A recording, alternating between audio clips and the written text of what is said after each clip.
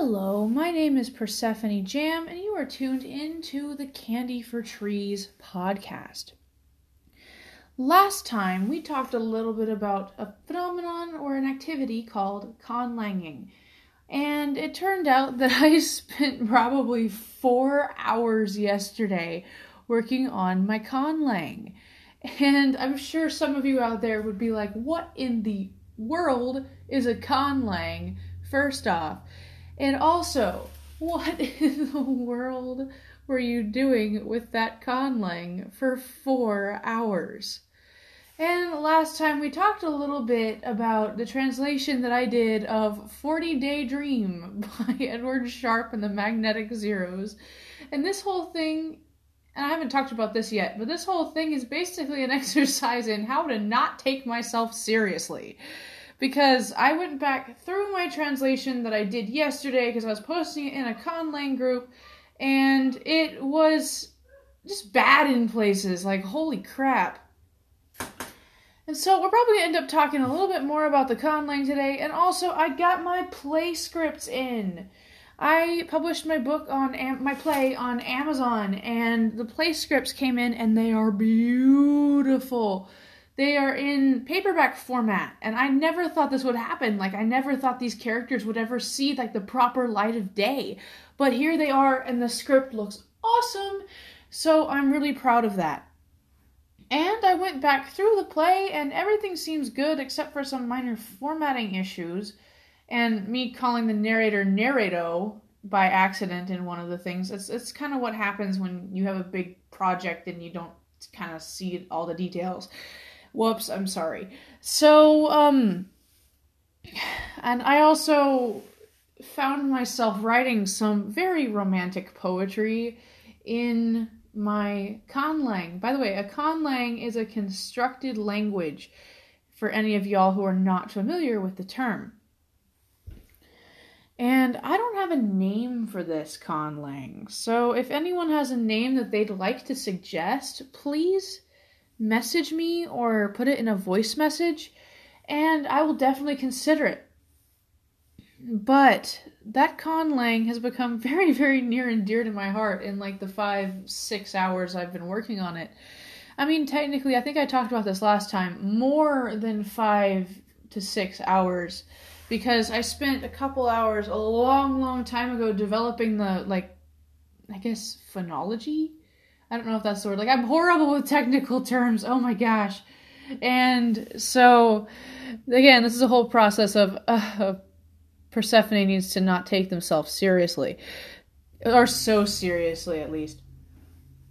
And so, like, I ended up making the sounds. That's what they are. They're the sounds of the language. And I ended up simplifying the alphabet a lot. Because there was like for each letter we had here in like the Latin alphabet, there would be like 6 different markings I could put on the letters. And at that point, I should probably just make glyphs. But for now, I'm keeping it in the Latin alphabet, A, B, C, D, E, F, G, etc. Because it's easier and more accessible for people to read. So there is that portion of things, and I may have gotten my friend hooked on this language because they keep asking me for, like, translations of certain things. They asked me for pet translations today. Let's see if I can find them. And I noticed that a lot of the things in this language have roots of sun. Like S-U-N, not S-O-N. Alright, so let me see if I can find this, because I came up with more words and now it's kind of messed up. Yeah. So, yeah. Alright. So let's see if I can translate this, because dog is leine, or pet is leine, and it could also be child as well. So, Shaleina Emeya is come here kid, come here, like dear kid, like a nice kid, like a sweet kid, like someone who's dear to you, little one. And basically, come here little one. And that's going to be a big part of whoever gets this language, because like I want there to be different words for different people who are close to you. Like, I know that there are certain like ways to address people in certain different languages. Like Spanish has the formal usted, which you use for like formal people that you're not really close to in like a professional context and stuff. And whereas when you're with a friend or with someone you're close to, it's tu, or someone with like your same status or rank. I know it's not quite as like rank heavy as Japanese, but it's definitely there, and you have a formal like aspect to it. I don't think that's a technical term. Again, I'm horrible with technical terms, and I feel really bad. But so there is come is eme, and then so the you come would be emeya, and so dog, cat, little one. Basically, little one who's important to you is Lain, like sun thing. Like sun creature. Like the sun. And so like to say good little one, you'd say Shalainia, Leia, Enia. Like, so dear little one, you have the sun. That's how you would say that in English. And so they asked me about that, and that was awesome because it gave me a chance to think deeper about my language and how they consider little ones. Not just dogs, not just cats, not just kids. It's basically like dear little one, like you little one who is dear to me. And that was super important. And so I was really glad that I got to do that today. And let me read you. So let's go back to the play a little bit. So Lavender and Scissors, my play, is also very important to me because I wrote it, first off. And let's play a game of, let's go to a random page and see if I can act it out just for fun. So I'm already at a random page, and this one is in Act 1. And I'm just going to say my favorite sequence from this. So, let's go to here. So, I'm sure you'll have questions. Please save them until after Hanno introduces himself. Hanno, go ahead. Hi. I'm Hanno Athelstan. I like books and stuff. You can tell them more than that. Tell them what you do. I have the 1989 Earth hit, We Didn't Start the Fire, memorized. Tell them more about what you do. I memorize things. And that's one of my favorite sequences in the entire play. And I remember messaging that line to people, I have the 1989 Earth hit memorized. I remember messaging that to people, and they were like, geez, Hanno, I relate. And so that was awesome. Now, if I had to choose a favorite character, no offense other characters, but I would not choose the main character as my favorite character of this play. I would likely choose Kira Aistros, the one of the villains, as my favorite character, because she has a very interesting backstory that involves a lot of fire. She has fire powers. That's her main power. And she is afraid to use them because something happened when she was little. Now, let me read you another favorite part. Okay, again, play spoilers. If you haven't read the play, you might want to read the play. So, it gave her time to escape. It gave me a life sentence.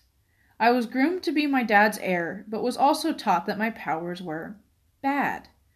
I heard it enough times to start to believe it for myself.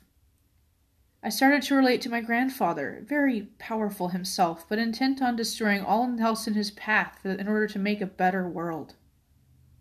A better world. What a concept. I think he tried to cope with his own fragility by taking his anger out on an entire world and then calling it the greater good. Why else would you do such a thing?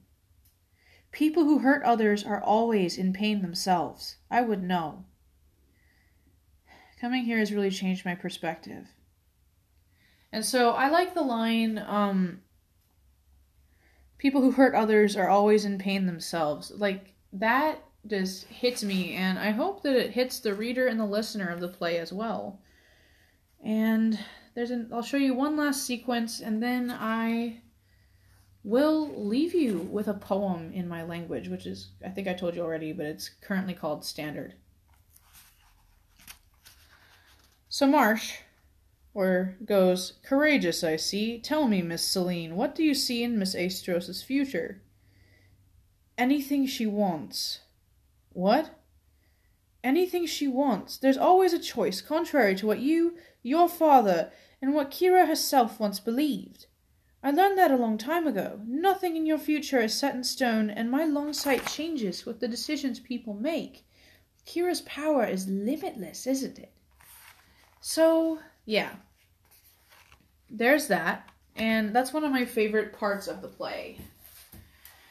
Actually, those are some of my favorite parts of the play, and now I will leave you with a poem in my Conlang.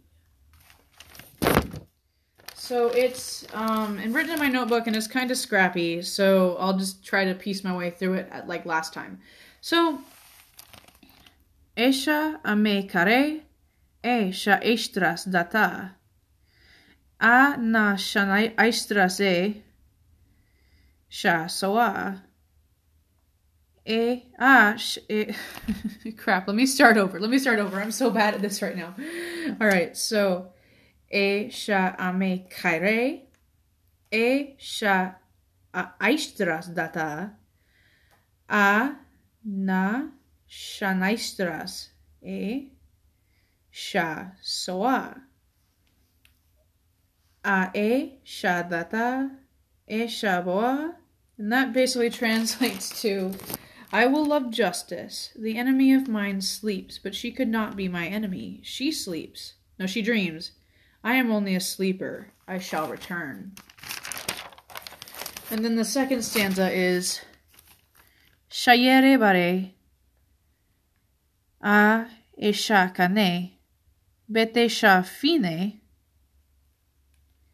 Shalea dinia.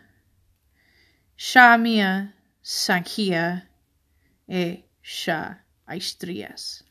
So the gunshot will burn or be like a flame, but I will conquer before I die. I give you the sun, I sing of you love, my enemy.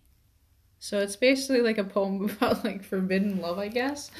I could translate Romeo and Juliet into this, but I'm joking, and no.